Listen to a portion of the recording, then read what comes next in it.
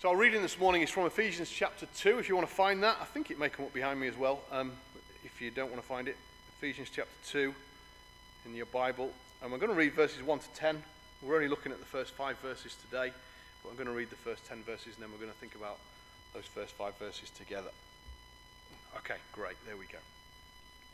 So Paul says to the Ephesians, "As for you, you were dead in your transgressions and sins, in which you used to live when you followed the ways of this world and of the ruler of the kingdom of the air, the spirit who is now at work in those who are disobedient. All of us also lived among them at one time, gratifying the cravings of our sinful nature and following its desires and thoughts. Like the rest, we were by nature deserving of wrath. But because of his great love for us, God, who is rich in mercy, made us alive with Christ, even when we were dead in transgressions. It is by grace you have been saved.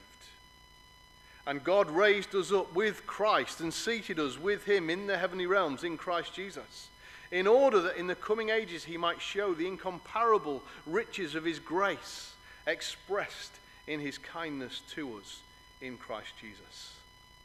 For it's by grace you have been saved through faith. And this is not from yourselves, it is the gift of God, not by works, so that no one can boast. For we are God's handiwork, created in Christ Jesus to do good works, which God prepared in advance for us to do." If you want to leave your Bibles open, we'll be looking at those verses together. As I said, we're starting this new series in Ephesians chapter 2. And the reason really we're doing this is because we wanted to think outwardly. We've been doing a lot of inward thinking, haven't we? Over the last couple of months, we've been thinking about each other and what we do. We're thinking about what we've been through, what we've learned, and different things, where we go from here. And that's been a good thing to do because we've only really just started meeting together again after that long period of everything just being on YouTube or Zoom. So we wanted to take a bit of time to think about how we encourage each other and how we help each other and how we move forward with each other. But also we wanted an opportunity to think about how we move outwards as well. Because we can't just think about ourselves all the time, can we? We need to also be thinking about how we're engaging with others, how we're moving out with the gospel. And so we thought Ephesians 2 was a good chapter just to think about and slow down in and look at so we can do that. When I think of this passage, it's clear, gives us a clear understanding of the world we live in. It gives us a clear understanding that the world we live in needs salvation. But then it tells us what that means of salvation is, and it tells us what the benefit of salvation is. In short, we really do need to be reaching out with the gospel, don't we? Yeah, we know that, don't we? Other people reach out to us, and we need to be reaching out to other people. So to help us to do that, we need to understand the reasons why people aren't becoming Christians. Reasons why people out there are struggling with things and don't know. And this passage is very helpful in that regard. Paul is writing to people and he's telling them what they used to be like. Did you see that?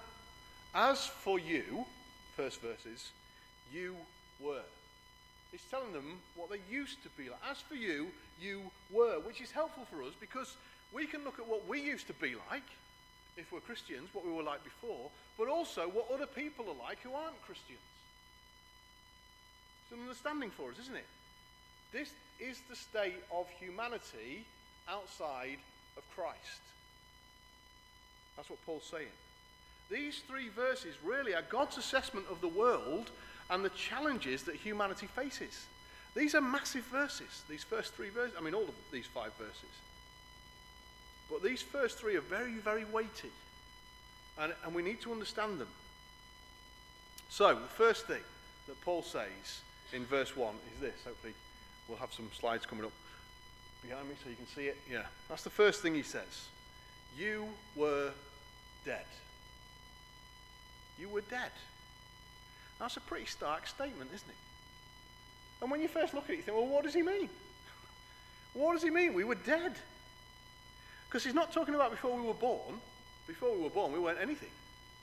Dead or alive. We just didn't exist, did we? So he's not talking about before we were born.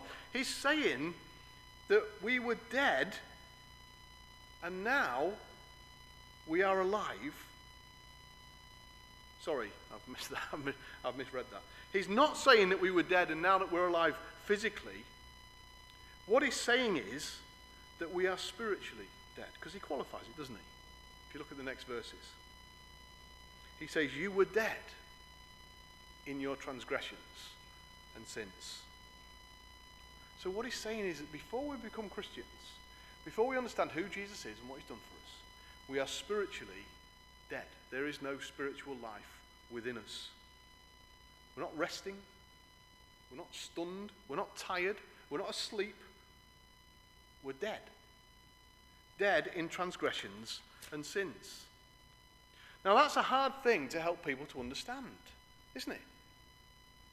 It's a very hard thing to help people to understand. And yet it is the state of the non-Christian. And the thing is, Paul's not being negative. He's not being pessimistic. He's not had a bad day and looking out and saying, well, they're all dead. That's not what's going on. He's being realistic. He's being truthful. When he looks around and he sees the mess the world is in, he knows why. He's helping us to see that true spiritual life is a gift that's given by God. It's something we need. And in our own lives and in our own circumstances, we cannot earn it and we do not deserve it. It's not something that we can get enough points for. It doesn't work that way.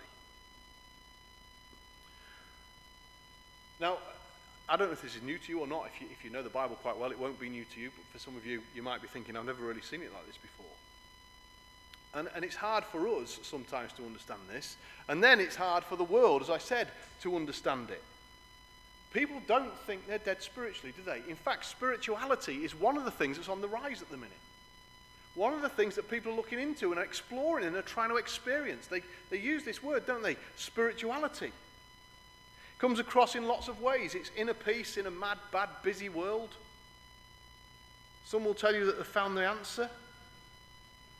Some will tell you, well, there is no real one answer for anybody. It's just different for you and different in your circumstances and wherever you are.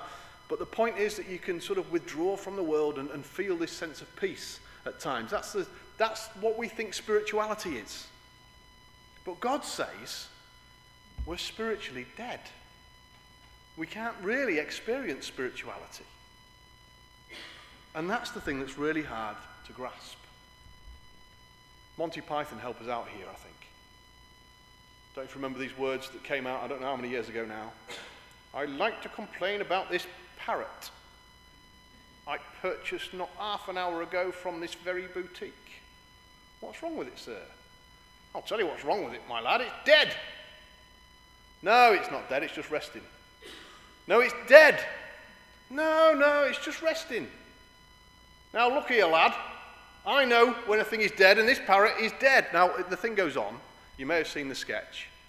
It's a brilliant illustration of this particular passage in the Bible. I don't think they realised what they were doing, Monty Python, all those years ago. But you've got one guy trying to convince another one that the parrot is dead. We know it's dead. We can see it's dead. It's just laid there, not doing anything. He bangs it about and he moves it and nothing happens. In fact, the funny bit is when he moves the cage and the bloke says, look, it moved. It's alive. It's dead. And you've got one guy trying to convince the other one who's just sold it and so he don't want to give his money back that it's not dead. He's like, oh no, it's not dead. And this is the challenge we face, isn't it? As Christians, trying to help people to see something that they don't want to see. We don't want to admit that we're spiritually dead. We don't. We think that there might be something in us. It's something that's down to us and we can do it ourselves. But the reality is, we're dead, spiritually. We face the same problem. And Paul says what we need is not spirituality, but something that just helps touch us inside. What we need is true spiritual life. True spiritual life. We need to be made alive.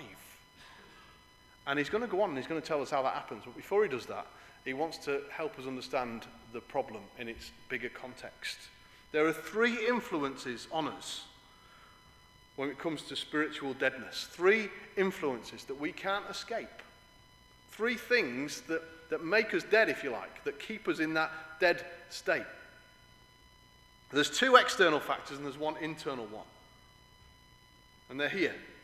Hopefully the next slide will be able to come up and we'll be able to see them. Three things, there you go, that contribute towards spiritual death. The world, the devil, and the flesh. It's that unholy triad. That enemy of humanity. What we need saving from. You know, these three things are the things that will lead us away from God and from doing his will. The first is the world.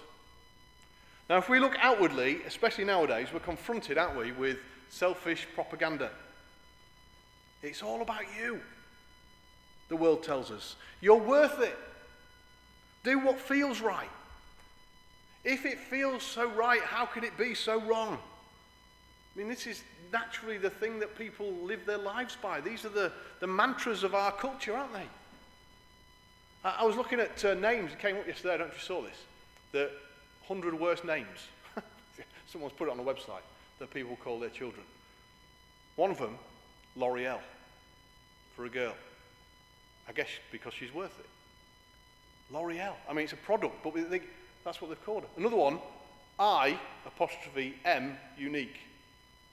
I'm unique. That's their name. That's not just, you know, I don't want to offend anybody. If anyone's got grandkids that have called these names, you know, my favourite was Boom Quiffer. I had to look at what it meant. It's incredible. It's funny, isn't it, that somebody's called their son Boom Quiffer, and it means the big guy of the house. Imagine that, Boom Quiffer. I thought that was pretty good, but I don't know as I call my son it. But you see what's happening in our culture?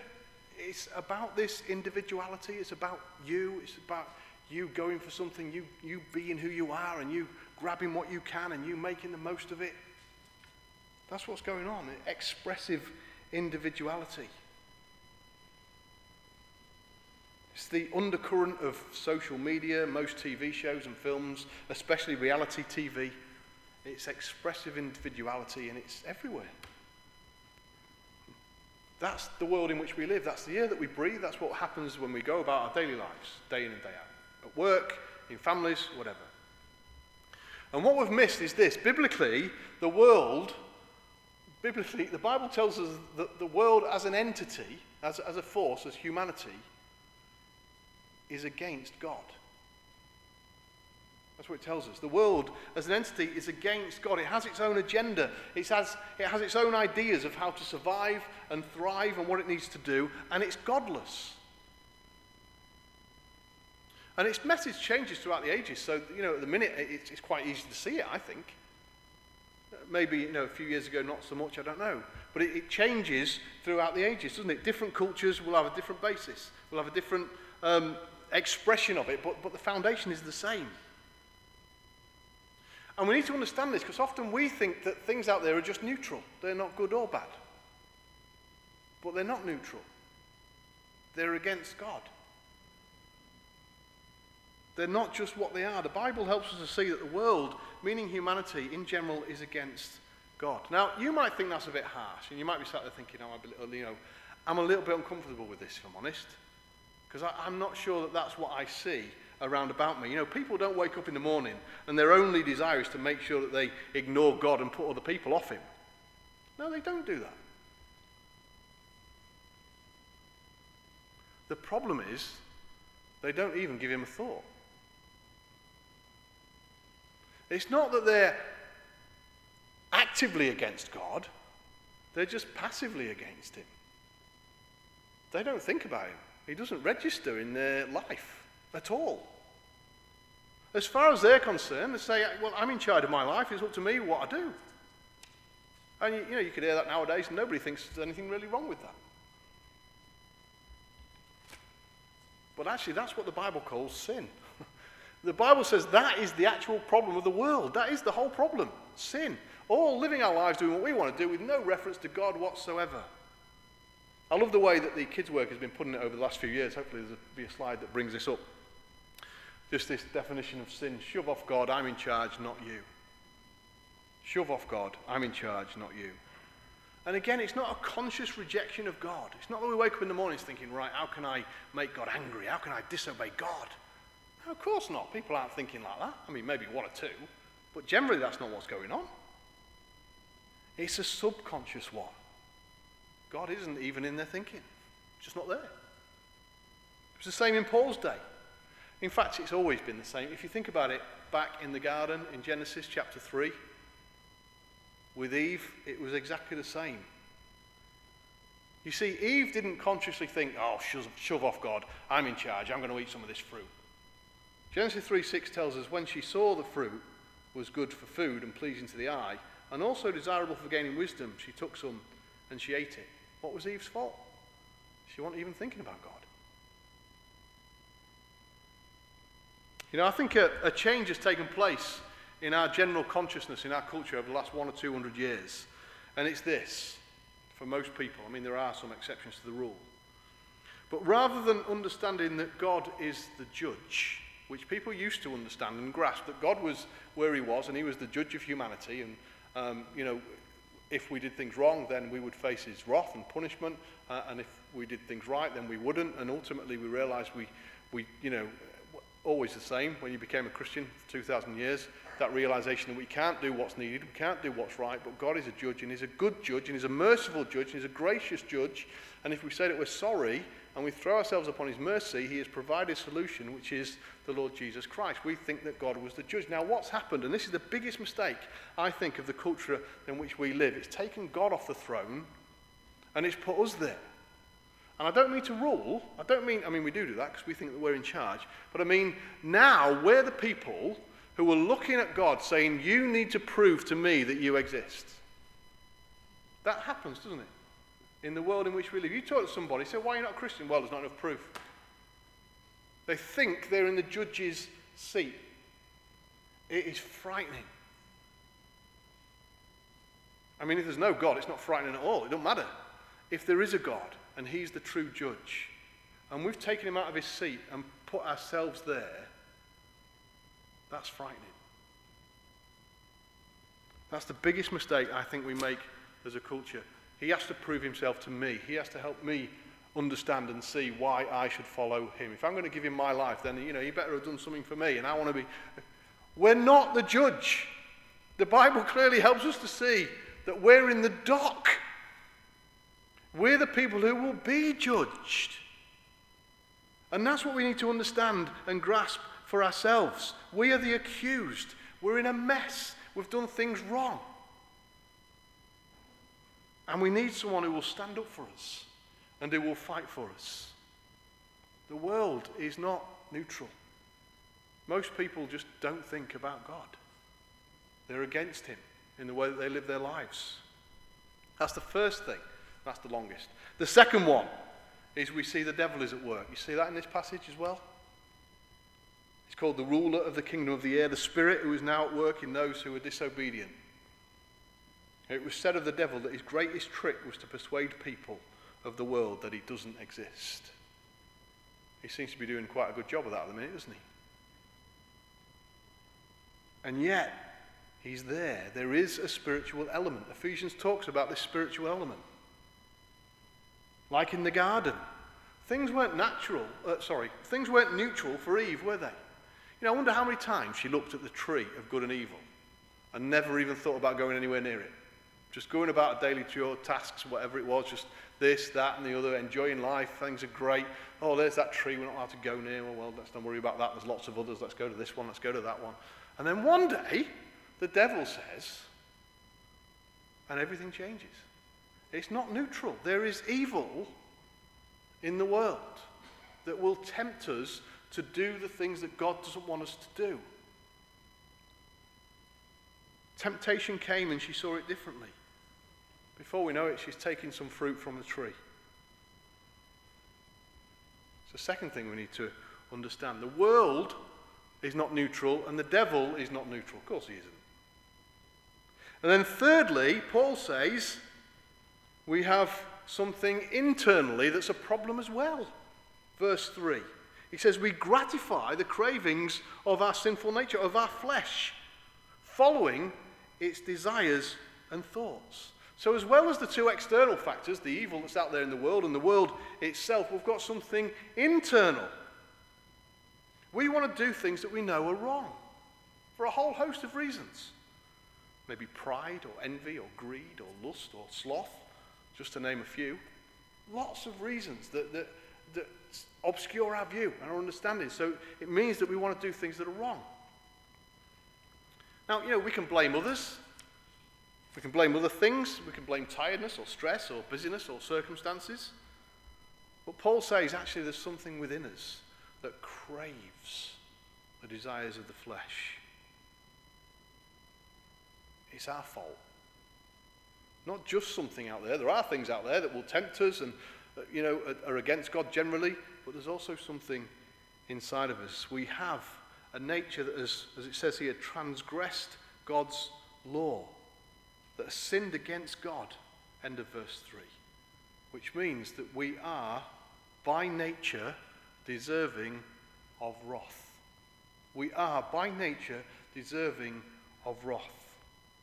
This is what God says the problem is in the world. It's a threefold problem. The world is not neutral, it is against God. The devil is not neutral, he is against God. The flesh is not neutral, it is against God.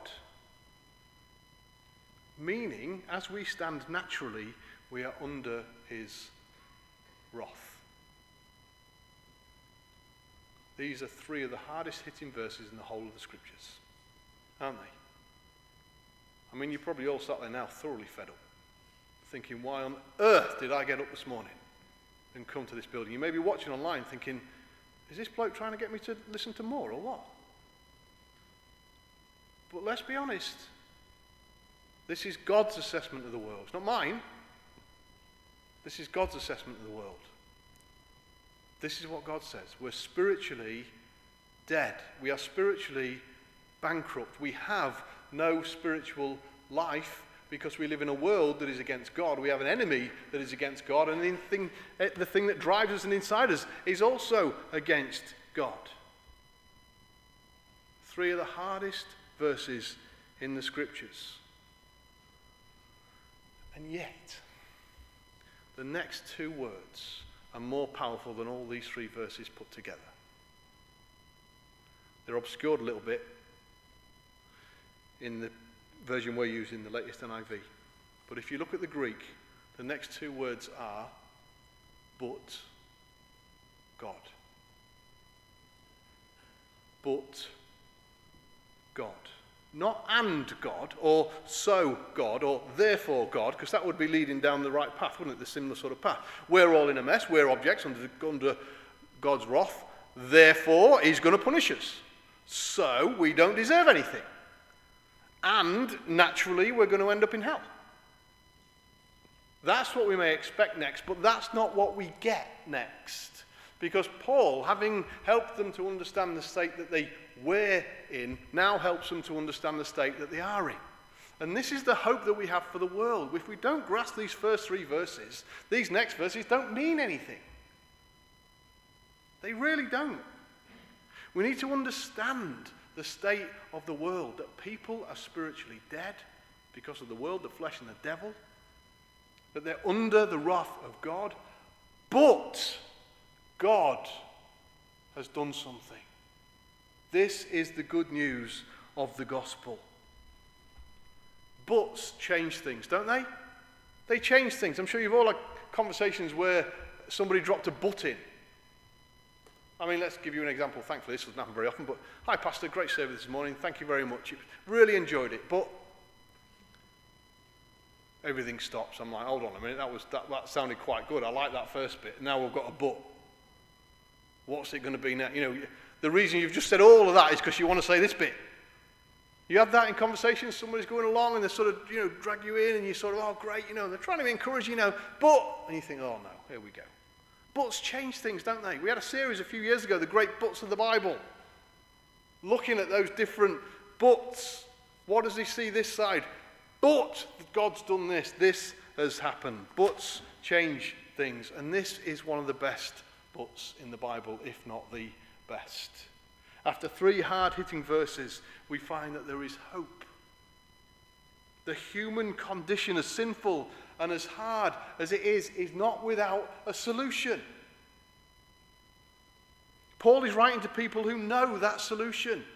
You were dead. You were. You're not anymore. He's writing to people who know the solution.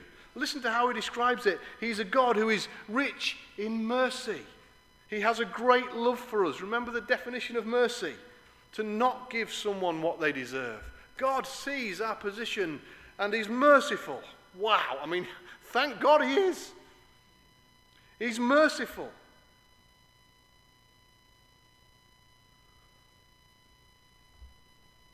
We deserve wrath, but God is merciful. He doesn't give us what we deserve. He loves us. So what does he do instead? Verse 5. He makes us alive with Christ even when we are dead in our transgressions and sins. He's given a very honest assessment of what we're like. Why? Because he's the one that's powerful enough and big enough to bring spiritual life. He gives us the very thing that we need. He makes us alive to God. This is what fuels our evangelism. This is what fuels our outreach, our mission. We need to grasp these things. We need to see Ephesians 2 and understand it. We're in a situation that we cannot get ourselves out of. In our natural state, we are under the wrath of God. But this God is merciful. And he loves us. And he's provided a solution. He's provided an answer. He's provided a saviour, a way of giving us what we lack. We are made alive in Christ even when we're dead. He brings life out of death, doesn't he? That's what he does. He brings life out of death. He did it with Jesus, didn't he? The disciples had given up. They were done for. The hope of the world was lying in a tomb. And yet on the third day, God raised him to life. He did it with Jesus. And you know what? He does it for anybody who knows that Jesus died and rose for them. That's who he does it for. To sum all of this up in verse 5. Look at verse 5. This is where we're trying to get to this morning. Alive by grace. That's what the sermon's called, if you've got the program card. To sum it all up, he says, it's by grace you have been saved. What's the definition of grace? Getting what you don't deserve. We don't get what we do deserve, punishment and the wrath. We get mercy. We do get what we don't deserve, spiritual life, true spiritual life in Christ. We deserve wrath, verse 3. We're given life, verse 5. Grace upon grace upon grace. Have you understood that? Have you grasped that in your life? That you are without hope in the world, that God is on the judgment seat, not you, but he is a gracious, merciful, loving judge. He has looked at your situation and he's found an answer. And he's sent his son into the world, who is that answer. You know, you look around, the longer I live, which is, I'm just a bit older than I was a minute ago. The longer I live, the more you see people's lives are in a mess. When I was a teenager, I wandered around and just thought everyone was all right. But they're not. I'm not saying everybody you meet is in a mess, but a lot of people. You start to scratch beneath the surface. You think of people at work, people that you know, people in your family. People's lives are in a mess. You see it more and more. Maybe as a result of COVID, at the minute it feels like it's biting even more. Ross was sharing last week about some of the things that are happening with the end of furlough and different things that are meaning that we see it more and more. People have issues and problems and struggles and challenges, and the Bible says it's because they're spiritually dead. They're spiritually dead. We have external and internal forces working against us that put us under the wrath of God. The world, the flesh, and the devil. But God loves us and has been merciful to us and has been gracious towards us. And if we trust him, if we turn to him, he will give us life. We're made alive by grace, nothing of ourselves. The way into the kingdom of God is to recognize we're not good enough, that we can't do it by ourselves. It's not our own effort. It can't be. Never has been, never will be. It's grace. It's what God has done for us. Are you trusting completely in the blood of Jesus Christ for your salvation? Do you know that he died for you and he had to die for you because there was no other way? And do you know that there's people out there that need to know about this, need to grasp this and understand it? And it may take time. We may have to get alongside them. Christianity Explored, we do that, it runs for 10 weeks, but slowly, week on week, we just try and help people to see and grasp and understand why they need Jesus. We still have a world that rejects this assessment of it. They don't like it. It's too negative. We don't like it. They've pushed it away. We don't even talk about it now. Never gets on any chat show or news. There are people, good Christian leaders out there that would love to be on programs and be debating things, and they just don't invite them. They try and get on and they try and get in, and they're just not welcome because they're not saying the mantra of the culture at the moment. As far as most people are concerned, it belongs to a different age and it belongs to a different time. It's up to us. It's not going to come out through the TV screens. It's up to us to be able to share it with people and help them to understand and see it. We have a world that rejects it, but we can't let that put us off. We have a devil that's working against it. But do you know what? The good news about this spiritual life, about this new life in Christ, is that we no longer have to give in to the desires of the sinful nature. God says that he gives us a new heart and puts a new spirit within us. So now we can be the people that he wants us to be. Now look, we're not going to be perfect and we're going to get it wrong, and we're still going to fall for some of those old tricks and different things, and we're still being tempted. But we can now be the people that God wants us to be. He fills us with his spirit when we trust him, when we look to him. He gives us spiritual life. We have a hope of righteousness in a dark world. And as we were thinking about last week, we need to shine. We need to shine out to this world with what we know and take it to people that we know. Grace has given us what we don't deserve. We're saved by God's grace. Are you? Are you? Are you saved by grace? Or are you relying on something else? Do you trust him? If so, how are you trying to find ways of telling others about him?